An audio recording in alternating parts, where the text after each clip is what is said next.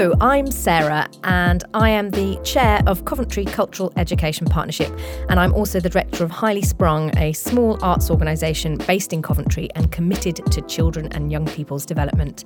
And you are listening to CSEP's brilliant podcast, a podcast brought to you by CSEP, the Coventry Cultural Education Partnership. And for those of you who don't know, or who are asking what is CSEP, well, it's a group of brilliant people committed to children and young people in Coventry. And we work with an even more brilliant collection of cultural champions in schools, arts organisations and the heritage and culture sector across the city to ensure that every child and young person in Coventry has the opportunity to experience cultural learning opportunities that enable them to flourish, to thrive and to be optimistic about their futures. We've created this podcast series to bring together some brilliant people to talk about some of our most important topics, to better connect teachers, creatives, cultural organisations and more, to allow us to be inspired, to learn and to grow from each other. These podcasts have been made to celebrate some of the work that's happening in Coventry, but we're sure that the themes and topics that we're going to discuss are going to be relevant across the sector nationally. We're going to hear from a panel of experts discussing their experiences in education, from their major successes right through to the mistakes they've learnt from, so that we can all be more brilliant, spread our impact further, and help make children's lives better. In today's episode, our guests will be discussing the subject of the environment and sustainability, and how we're working in partnership to engage children and young people in an issue that can sometimes feel a bit overwhelming or disempowering. We're looking at how arts and culture can play a role in engaging children and young people to think about what they can do to make real change. We hope you enjoy this episode and stay tuned to the end to find out how you can get involved in helping us to make sure that Coventry is a place where all children and young people can be brilliant. Well, hello, everybody, and thank you so much for coming today. It's really exciting to see such brilliant people in the room. So can we just have a little bit of an introduction to see who we've got today? So I'm Kathi Leahy and I'm an associate producer and director with Imagineer Productions, which is a large arts organisation based in the city who focus on outdoor work mainly. Hi, I'm Anna Bright, Chief Executive at Sustainability West Midlands. We're an independent not-for-profit that's been going for 21 years. We're based in Birmingham, but we cover the whole of the region, so including Coventry and Warwickshire, and we're doing lots of work on sustainability and creativity. I'm Dom Breadmore. I'm co-artistic director at Ludic Rooms, and we are an arts and technology organisation based by the Canal in Coventry. Fantastic. And I think we're all here today to talk about the work that we've been doing that connects arts, culture and how we engage with the environment. So with a particular lens on how we're engaging young people and children into that work. CSEP have just launched their green strategy. So over the next 3 years, we're really going to be focused on what environment and sustainability mean to the futures of young people. So how investment in and engagement in the environment really helps us to lay the foundations for better futures for our young people. So we thought it would be really important to have an opportunity to talk to people like yourselves who are really involved in some of those really key projects where young people are engaged in the environment, to just find out what's going on and how it's being done brilliantly. So one of the places I wanted to start was to talk about how your work kind of changed course potentially, or how it became focused in on sustainability and the environment. So there must have been a moment as an arts organisation or at the beginning of Sustainability West Midlands where it became an organisation where that became a focus, almost like that moment where Alice in Wonderland sees the rabbit hole and her curiosity kind of drives her down for an amazing adventure. So I'm just really interested to hear how that came about in your work. So I think as artists, often when you hear people say they work with technology, you get this perception that it's always about the newest toy and having the highest tech gear, and I think for us we've always had an element of trying to make the best use of the wombly things that other people have left behind. And partly that's pragmatic. We can't afford the big fancy stuff. But also, I think there is a thing about getting under the hood and understanding how tech works that just helps you live a better life in the 21st century, because you're surrounded by this stuff all of the time. And so I think maybe that idea of repurposing the old, continuing things use outside of its normal purpose was sort of probably the route into us doing the majority of the work that's focused on, quote unquote, the environmental sustainability. That's always been the angle we've kind of come from. We are often found rummaging in skips or receiving emails from people that say, I found this in the back of the cupboard. And so, yeah, that's probably the starting point for us. Yeah, so you kind of realised that recycling and reusing was kind of core to your organisation. Yeah, and then as an extension of that, that also becomes part of the aesthetic of your work or the identity, what you're known for, what people see. So it becomes part of the sort of conversation or of everything you do, because it's what people come to expect when they come to an LR thing that we've made, whatever it is. And a lot of your work has kind of graduated to actually engaging in nature. So was there a kind of a bridge there that kind of took you outside as well? So that was a really, really boring practical decision that we made. Was we've been based in the Canal Basin warehouse since our inception. I've had a studio there since 2006. And for the first 10 years of our existence, there wasn't really any appetite for making this sort of work in Coventry, and we were working all over the country and internationally on commissions. And then partly as part of the cultural strategy work that was happening, and then ultimately the City of Cultural bid work that was happening, and also I think what was happening in our lives at that time, we kind of went, right, we want to just focus our energy on Coventry for a while. And if we were going to do that, where's it going to be? Well, it's going to be the thing that's closest to home, which is by the water. And we already had some sort of relationship with Canal and River Trust. So it came through a really boring route of just the water's right there outside our studio space. So obviously, if we're going to work in Coventry, that was where we would start. Right. And everything spans from there, really. And I think you hit upon something really interesting there. You said it might have been about what was happening in our lives. And I wonder, Anna and Kathi, whether that has been an influence in your choices about the work that you do, whether the influences of how we're understanding the environmental sort of crisis that I suppose we're facing has had an influence on how your work has been shaped. I think for Imagineer, it's always been in our work somewhere, but it's been more, how will I say, more haphazardly there. When we've been working with children, young people and our volunteers and many participants, the projects have always had themes, environmental themes, or we've been looking at sustainable use, same as Dom. We have a lot of materials. We're looking what can we reuse, what can we repurpose. But the opportunity of redeveloping our building has enabled us to have a reset, a massive reset.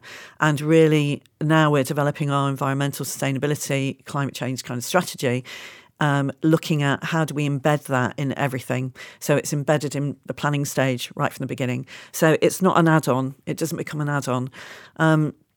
Personally, and one of the projects we were engaged with during City of Culture, it started with a conversation with the Marine Institute in Ireland and the watching of a film during lockdown, which Sylvia Earle was he was a real champion in terms of ocean protection and ocean issues and ocean wealth.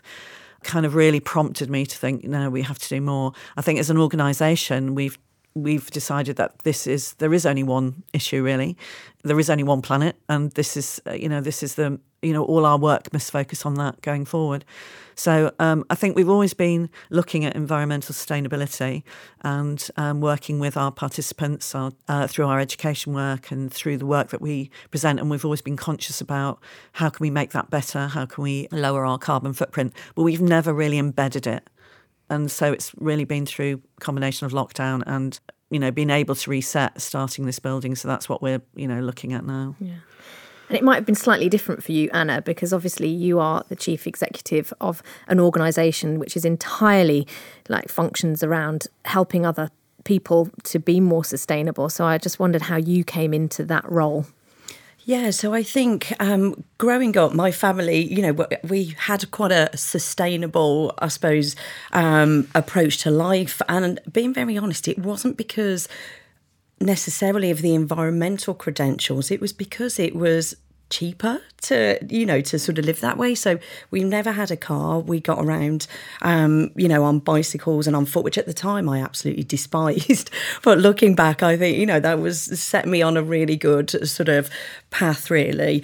And, things like buying clothes and other items from charity shops, that was just what we did. So I think that's where my passion and belief in it all comes from.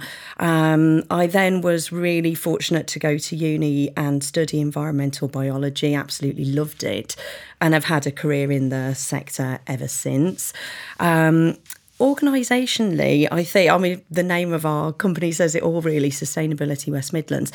So we've been going for 20 years, but it's been quite an interesting path. So, at the start of our establishment, we're still small now, but we were really small, just, a team of 2 or 3 people. And actually, it was a really hard sell. People really, they sort of said, why do we need to think about this? This isn't core to our organisation. And really, it's only the last 3 to 4 years that I'd say that people really want to find out what they can do. And we've certainly seen a lot more interest from creative arts, cultural organisations, both as members of our organisation, but also in terms of our project work. So, yeah, I think picking up on your point, Dom, it's the last sort of few years, really, that it's just escalated, and it's core to most organisations now. Yeah.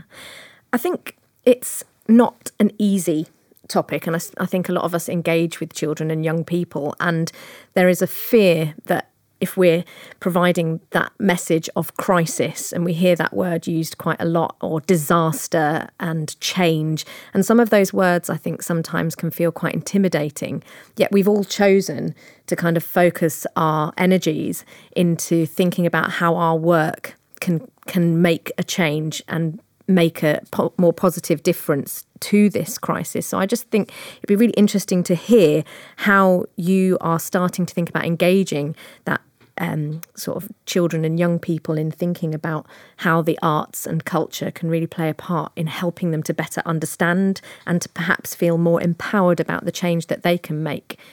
I think I'll use two examples. One, when we delivered FLOW, so FLOW was an acronym, it stood for Future Life of Our Oceans Wealth.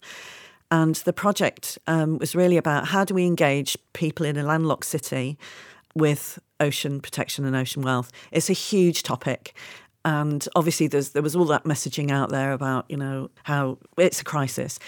But within that, what can everybody do? What can every individual do? So the project had 3 parts. And the first part was about we worked with 8 classes of year 5s. It was one academy across 5 schools. And the project was really about how do we inspire them to then want to actually go out and take action, make a change, create their own work that actually carries a message of what we can all do. So that was our take on it, that actually it's about what we can do rather than we know what's happening. We don't want to do work about just what's happening. I think that's out there. So that's kind of where we head with all of the work. It's about what can we do to make that difference. And it's about taking it down to really simple levels. So in our environmental sustainability policy, the first part of that is really about how do we do effective training with all of our staff, all our volunteers, our board, our participants, that actually allow them to kind of experience and think about the changes they can make in our building, and then from our building in our work, and then when we take our work out to that work. So it's not about giving lots of information and facts and figures. It's about actually the little small things that they can do. So I think that's how we approach the work with children as well. Something that you were just saying about I'm of that age where I grew up as well of, we didn't have central heating, we didn't have cars, we didn't have telephones. And we're kind of like looking back at that whole make, do and mend, repurpose. When we run Imaginarium sessions and people come in, for young people, it's about discovering how things work, how you can make things. And that's about using their imagination and then their skills in a different way, other than just expecting something to be there and trying to get away from that fast world where everything is just thrown away. But I think it's more it's more about the action. It's more about leading them to decide themselves what they can do about the situation, but also giving them the tools to do that, and kind of breaking it down so it doesn't seem like a big something that's overwhelming that they can't do anything about. Amazing.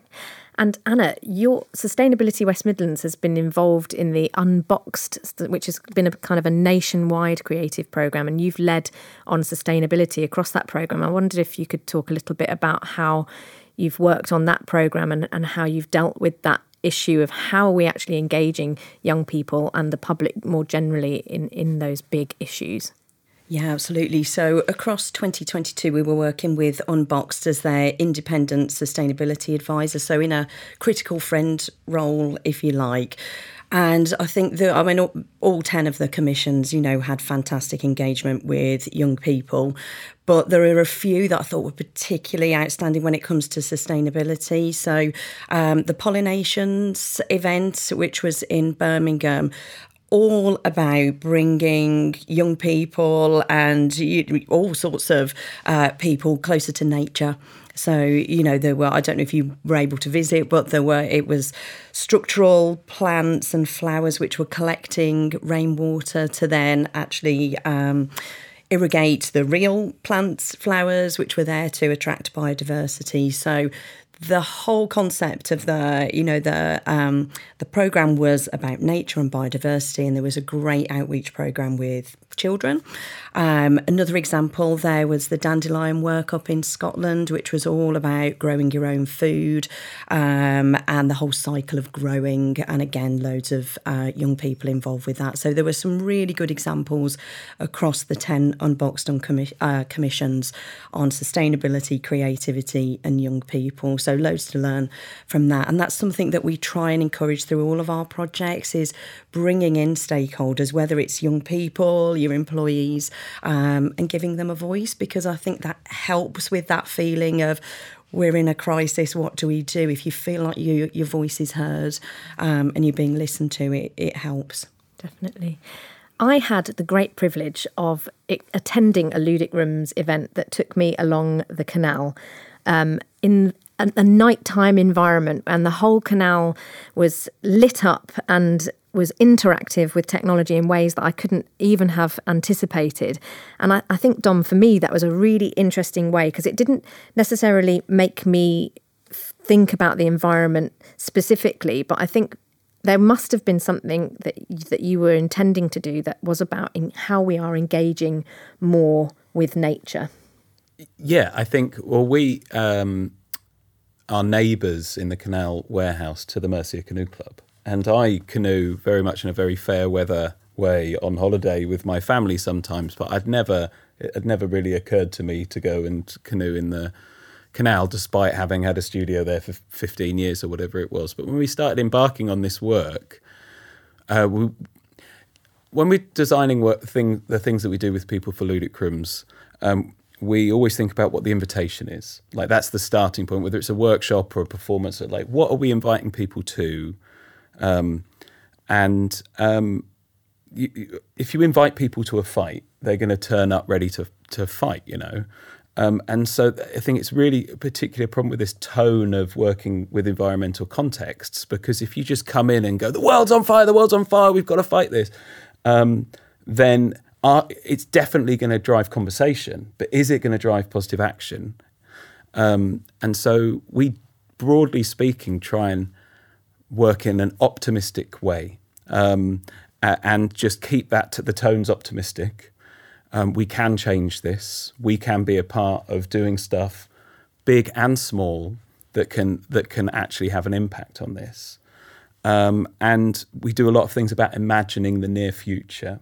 Because if you invite people not to just moan about what something used to be like, but instead imagine what it might be like in the future, whether that's in 5 years, 10 years, 100 years, I think that invitation in a positive and optimistic way is sort of naturally empowering.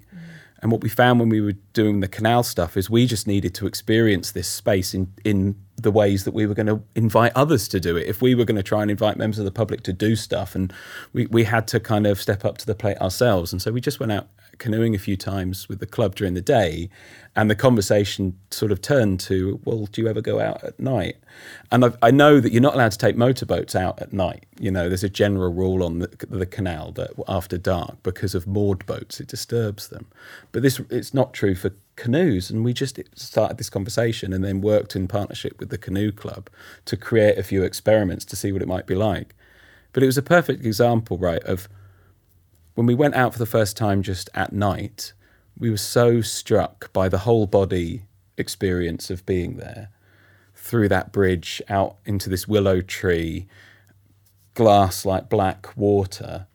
And we were like, anything we do to this, whether it's performance, whether it's music, whether it's light, it's going to ruin it a little bit. Like everything we add to this is just going to has the potential to make this little tiny bit less magnificent than it already is.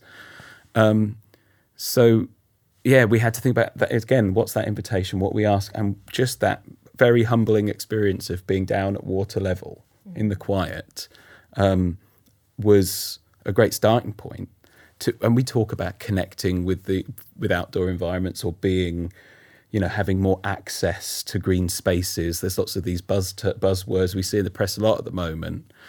But I think that hands in the dirt moment, or my thighs are damp moment, they can be really powerful. And even though we work with technology, we try and work in a very human way to think about that whole body experience. Yeah. And you've just reminded me of my particular highlight that you afforded me, was going out on a canoe at night with my kids, and you gave us little tails on our canoes that lit up in magical rainbow colours. And I remember shouting very loudly, "I'm a water unicorn!" So I absolutely, did feel that, and it was very powerful. And I hope you, in your project, you gave many, many young people that opportunity to really engage in nature in a very tangible and tactile way. But I think we have to admit that working and trying to engage people in the topic of the environment also brings with it some challenges.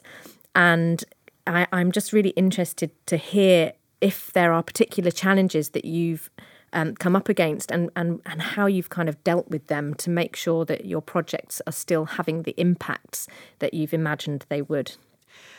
So we work with a lot of different partners and stakeholders. So we were working with Warwickshire Wildlife Trust, Canal and Rivers Trust, businesses, the Academy. We had very little time to plan because of where funding hit, all of those usual things. First of all, we went in and worked with all of the schools, the teachers, and asked what did they want out of what were their challenges. And that was really key, so that although we had a shaped project, we tried to bespokely meet the needs of each of the different schools. And also, what was the outcome they wanted, as well as we were kind of, the provocation was to inspire children to then go and create their own work that would carry a message to their own communities. Would that be the schools, their parents, their local community? We worked with Warwickshire Wildlife Trust, asking as well, what were they trying to achieve? What was their engagement was the biggest thing, and their capacity to deal with that. And then Canal and Rivers Trust, the same, and about, what could we do together that would bring about, some of their outcomes. So that was the starting point. And then for the 8 classes, for the groups of young people, we did a kind of intervention where all of the learning we decided would be outdoors, all of it, except when they came to our space, the Daimler Powerhouse, which we created this thing called the Imaginarium, which allows them to imagine, make, and then hopefully inspire.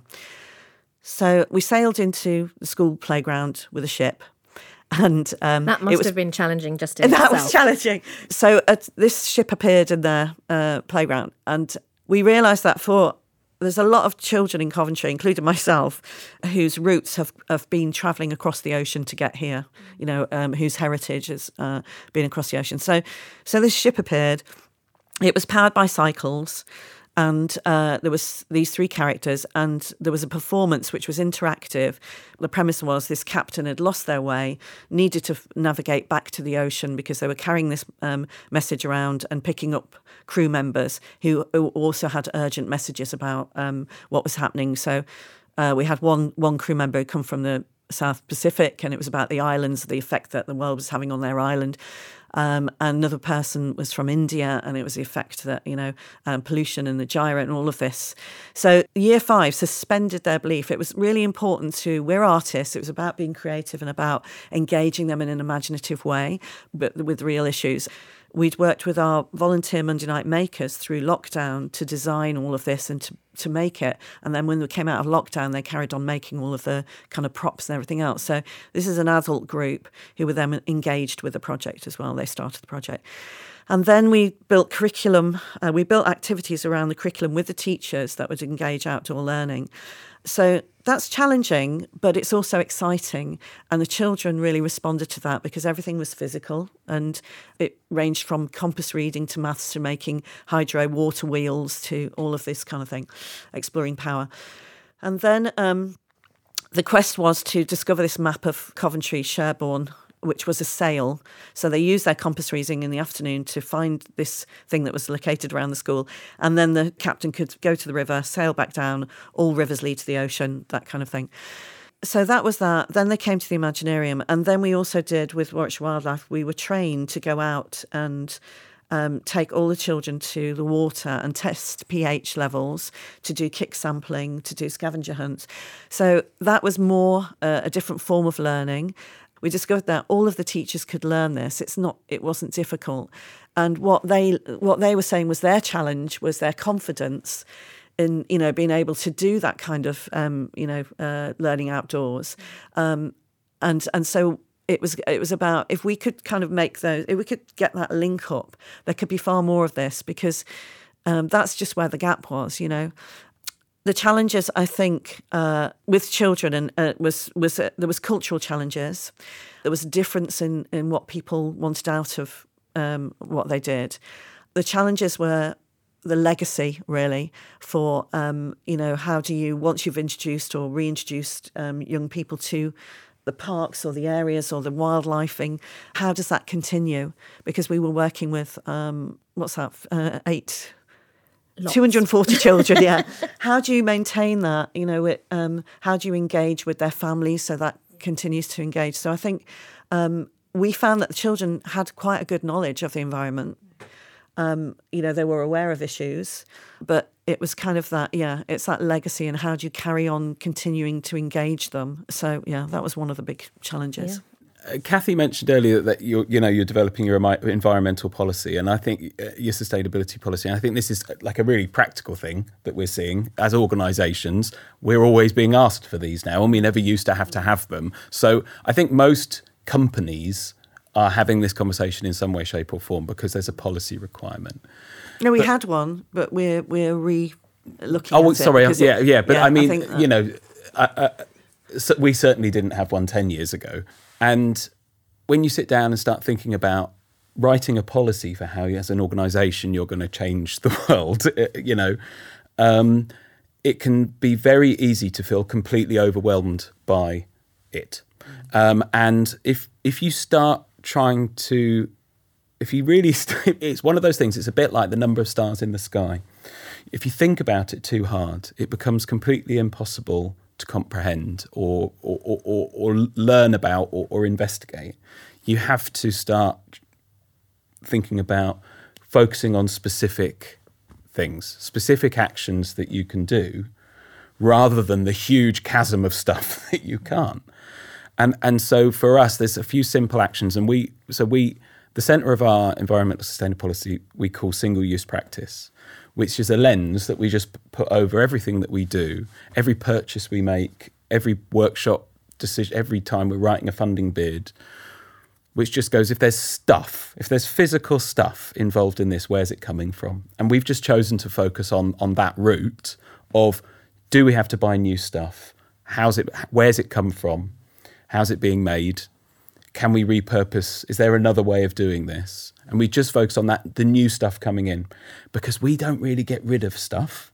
I think once something's with us, we make a really good use of it and sticks with us for a long time. We repurpose, we drill, break things apart, reuse them for other things. But I think the thing that we could change and impact upon and actually make a direct thing was every time something comes into the building almost. And that extends to people as well. You start thinking about how are people arriving at the studio? Are the people we working with us already close to us, or are they far away?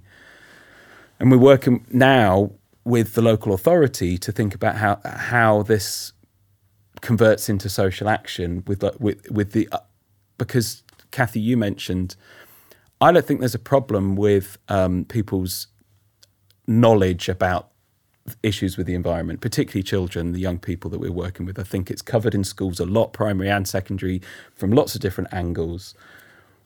And like people who we work with technology, the number one challenge we face is not people's ability, it's people's self-efficacy. It's people's belief in themselves to do something, not their actual ability to do it. Yeah. So it comes back to that invitation again, how do we invite people in a way that makes them feel like they have power, that they have self-efficacy, that they can do things? And that is small actions. We did a project for Bristol 2015. So in 2015, it was European Green Capital, which is similar to the European Capital of Culture, but for eco. And we had a commission down there. And it was the first time we had to think about, okay, how do I consciously and absolutely, because this is going to be measured, this is part of a very internationally visible green thing. We've got to be on top of what people are going to challenge us. So right, I'll ride around on a tricycle for 6 weeks. I'll gather broken toys. We'll lead workshops where we hack and repurpose toys, and we do things all rooted around the stuff that people leave in their front gardens, or the things that are broken, or we do circuit bending and all sorts of different things. But that was that perfect. We start to go, well, what are the measurements? What are the metrics that we're going to use to measure whether something is environmentally sustainable or not? You've got to pick those metrics. Therefore, you've got to not pick some. And then also, you immediately become really judgy. Like by nature, and this is the problem I have working with some organisations who have historically had sustainability absolutely in their core, if they're called that, rather than products of just the 21st century life and having to have this as part of what we think about. But if it's right, they often do feel a bit judgy because they're using these measurements. They're literally using measurements to sort of decide. They might not be the same measurements that you're using, but the issue is so vast. And it comes back to that same thing. If you're invited to a fight, you're going to come with your fists up. Whereas if you're invited in a sort of positive, optimistic way, in ways that you can manage, maybe it's different. I'm looking at you, Anna, because I feel like as Sustainability West Midlands, perhaps you might be one of those organisations that is seen as a point of authority. And I wonder if one of the challenges that you might face is that people might feel intimidated rather than empowered by the work that you do, and how you combat that. Oh, I really hope not, because one of our main mechanisms of engaging people is telling positive stories. So yes, we speak to organisations and they say, look, we know we need to do more, but it's scary. We don't know where to start. It's complex. And picking up on Dom's point around just pick 1, 2, or maybe 3 priority areas. Absolutely. Perhaps have a look at the Sustainable Development Goals. There's 17 of them. They will not all be relevant to your organisation, but 1 or 2 will be. They can be your priorities, and you can start to set the scene for more longer term change. And absolutely learn from other people. other organisations will have perhaps tried different approaches that you can learn from. Sometimes they'll have been successful and you can learn from that and build on that. Sometimes they won't have, come to fruition. But again, that learning is really, really useful. So I really hope we're not one of those judgy organisations, but we're really trying to use those positive examples to help other people on their journey as well. I think I'd echo that. That's what we're trying to do now. We're selecting because it's vast. So waste is one of ours, but the biggest challenge is to implement, because we have a lot of participants, user groups. It's not just the staff, it's not just the artists who come in. It's a lot of young people. So implementation, and that's what we're looking at, is that there must be better ways. So ours is make it creative, make it fun, so that people feel like they are doing something, that they are bringing the solutions, and then they engage with it. Because if you tell somebody to do something, that we wouldn't do it. So, it's the implementation is probably the challenge. Yeah. So one of the most important things about the Cultural Education Partnership is the fact that we are focused on partnerships and the power of partnerships and the sort of breadth of ambition that you can have through partnership working. And I think in this context, I'm going to draw upon one of my own childhood loves, Captain Planet. And I mean, if you know Captain Planet, I hope you love Captain Planet. But Captain Planet only worked when a partnership came together. People from across the world representing different elements. There was, you can help me, Dom, earth, wind, water, fire, and heart. A heart. And they all did they have rings? Yeah. Or, yeah. And when all their powers combined, Captain Planet came into action and was able to do amazing things. Like, I remember one episode where he saved some penguins. Yeah, it was always those. He was our hero. He was our hero, taking pollution down to zero. Yeah. So I wanted just for you to maybe each provide a top tip, just one top tip that you can think of about partnership working.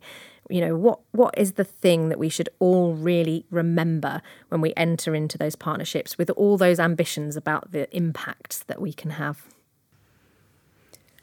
So I think from me, partnerships and cross-sector working is at the very core of what we do. We are working across the public, private and the third sector.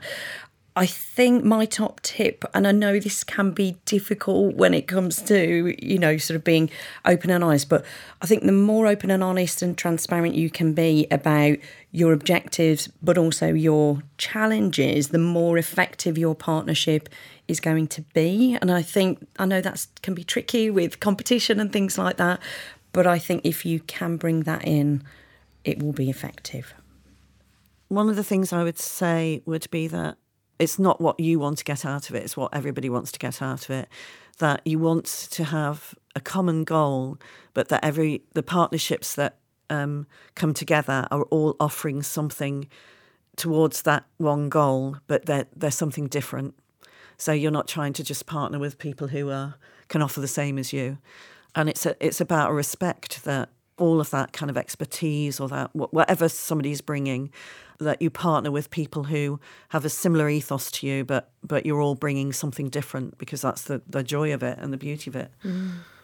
Absolutely. And theory of change is quite helpful in that sense, isn't it, when you're working with partnership working? Because if you can collectively agree on that perhaps more global, broader umbrella goal that you're striving towards, it's going to resonate with more of those partners, and you can achieve that in multiple different ways.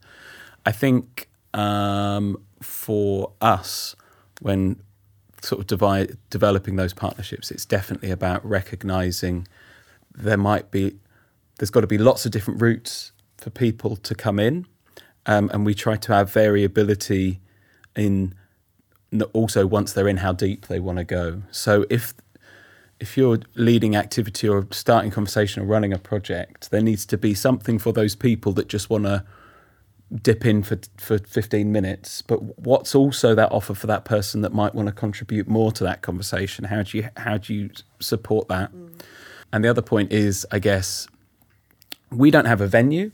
We have a studio space, but we can sort of relatively rarely invite people into that. Our stuff tends to happen out and about.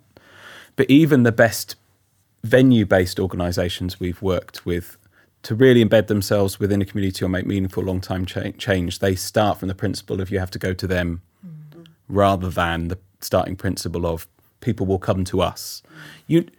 Like if you were in a great institution or a building or whatever it is, most of the time, if people come through the doors to you, you are going to have some sort of positive experience for sure. But that's not your challenge, really. The challenge is getting people through the door in the first place. And if you remove that barrier and have the starting point, and if you have that openness when you're starting speaking to partners as well, it's like, no, we're not just talking about busing your kids over to us or whatever it is. It's starting with that principle of, we come to you just as much, or we meet in the middle. That it's not just constantly expecting it to be one way. So I have a final question for you all, and I'm hoping that this will be something really lovely to finish with, because all of us have spoken about the commitment that we have to working in partnership to make these changes or to activate engagement in some way. So I wondered if we could finish by all sharing a kind of a golden moment where you've seen that in practice, where you've seen someone who has been changed or where a light bulb has turned on for them in some way. Or it might be a much bigger collective moment where you've kind of, like for me, Dom, the water unicorn, I can't ever, that will never leave me. So for me, that was a really incredible moment. And I actually have done lots of canoeing since then because I enjoyed it so much. So what for you have been one moment that we can just finish on as an example of the impact that this kind of work can do? Anna, you're nodding, so... Yeah, so I think this is both a personal and a professional one, and it's linked back to Unboxed. So one of the Unboxed commissions was Green Space Dark Skies, which was all about raising awareness of our natural landscapes, protecting them and access to them. And I was really fortunate to go along with my son, who is 12. The way that it worked, we were called Luminators. So we went into an area outside. I was in Dorset, and we had these fantastic low impact lights. And we spent the whole day at the site, and then we all went up to this really special place at sunset with these lights, and we did a sort of choreographed routine, if you like, which was captured on film, and it's there for everybody to see. But for me to see my teenage son in that environment, which, let's face it, it's hard to get them off screens, and for him it was the perfect combination of tech stuff and being outside. And he talks about it now. He said, that's a great weekend. So to me, that's just a fantastic example of how it can work. Love it. There's probably so many, but just one that's coming into my mind now was that Navigate project. It culminated in us being in a huge tent on site at Bishop Ullathorne Fields, and all of the work came together. So it was turning the tide. It was a big ocean fair thing. So all of the work that was generated by the children, by the volunteer groups, by our Transformations Young NEETS group, and there was one participant who is on the NEETS programme. Could you just tell us what NEETS is? Oh, sorry. So NEETS is young people who are not in employment, training or education. One of those participants, he created an environment with a soundscape where you sat. It had a palm tree, which the Monday Night Makers and the Transformation Group had created. So it was our adult volunteers. They created a palm tree with all of these boxes. You sat on a deck chair and you put your feet in the sand. So this had been this one guy's imagination, that you would imagine you were on this island and you listened to a story. And the story was about how people on this island only took what they needed and no more. And it was a really lovely story that was recorded with all the sound effects we recorded in schools with the children. They all made all the sound effects with all sorts of found objects. So it sounded like you were in this desert island. And then it was all put together, and that was the experience of the audience. And it was this one guy, because this one particular participant, before the project, he just used to be at home. He kind of dropped out of education. And so in the environment, he was so proud of what he'd done. He was actually operating the sound and handing out the headphones. And this is a person who doesn't speak, doesn't engage with people. had overcome a massive anxiety fear to be in a tent with loads and loads of people with this wonderful piece that he'd created with everybody else having created it. So that was a real partnership, but it was also a really lovely moment. And that the Tide event for that whole week, I know, had a massive impact on the local community engaging. I know we, Highly Sprung, had an event there, and I think there were so many people from the local environment, sort of communities coming in and engaging in ways that I think, I don't know whether you anticipated that the level of impact would be so great, but no, the feedback was phenomenal. Yeah. Like, it was all families and everything. And it was just such a lovely, so many different things, from VR to paintings, visual art, giant paintings, to activities. So Warwickshire Wildlife just was there, Canal and Rivers just were there, but all of the work of all of the young people that culminated, apart from a giant mural which ended up in a school, on the wall in a school, but we had a picture of it. But yeah, lots of families coming, and that was just, and then we programmed Castaway as well, and it was just such a really lovely event that people said that what a way for their children to be engaged with these issues, through creative hands-on activity, and powered by we were trialling solar power to power the whole tent for the whole week, all the light and sound, so that was good as well. And an excellent example of amazing partnerships. Big tick. Dom, your golden moment is going to finish everything. I think moments is the right word. I think it's a real challenge as arts organisations when you're mostly project funded to talk about long-term change, because it's one of the really sad realities of actually the way that a lot of artists and arts organisations work, is it's just not an option to do something for 10 years or 100 years or whatever. So you do have to think about those moments, and definitely, there are some things like the Urban Astronaut. The first time I saw the Urban Astronaut, and having that, there is a role of spectacle, of that moment of wonder, I think. And Castaway has that same power. I'm throwing out these highly sprung initiatives. But if one moment for me in terms of something that I helped sort of initiate was, we did a project with Crow Recycling a few years ago. And again, this idea of taking one act, one principle, one clearly communicable thing. And we had this phrase for a long time of like, just one more use. Like anything, before you throw it away, you've got something in your hand, you're going to put it in the bin. If you can get one more use out of that before, it's part of the journey, right? And so we were working with Crow, who gather cardboard recycling, and we said, can you just deliver us a Luton van full of that, and we'll give it one more use, and then we'll give it back to you. And we invited people to build car costumes. So it had to be a wearable car out of cardboard. Coventry Cardboard Cars, the Wear Your Wheels Championship. And then we built a racetrack outside the Transport Museum, and we had races where people had to wear these cardboard cars, and you had to use paper. We provided paper tape and glue that was suitable for recycling. And we had these workshops where people could come and do it, but some people did it at home and brought them in.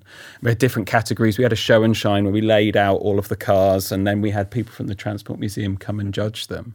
We had this beautiful sort of day out. We had a whole scout group build one car that they could all ride in together. But so I had this lovely moment in the sunshine of really pushing this idea. And then at the end, we all just pushed all of these cars together in a pile and put them all into the van, and they just went off to the recycling. And it's just that one more use moment.